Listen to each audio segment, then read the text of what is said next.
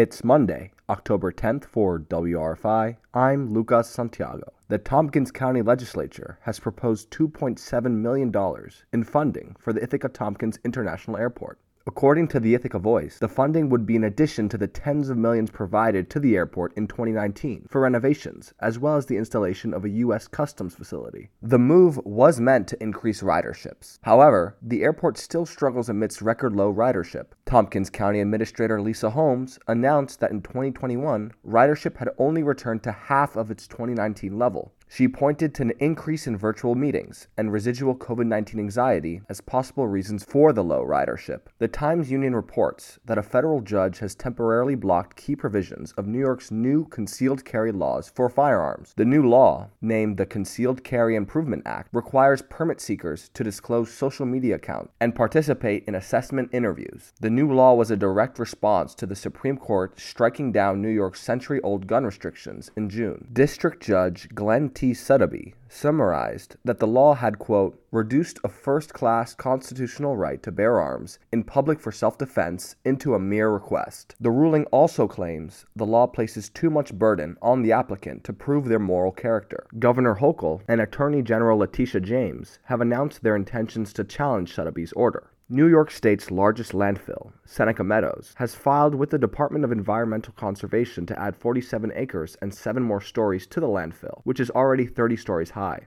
According to activists with the Seneca Lake Guardian, the filing is the first sign that Seneca Meadows is extending its original scheduled closing date of 2025 and will likely continue in operation until at least 2040. According to a press release from Seneca Lake Guardian, Seneca Meadows' Texas-based parent company donated $280,000 to elect pro-landfill candidates to town board and county races. They say the landfill exposes local residents to airborne particles that contribute to respiratory illnesses like asthma, and that the facility burns nearly 1 billion cubic feet of methane generated from the waste every year.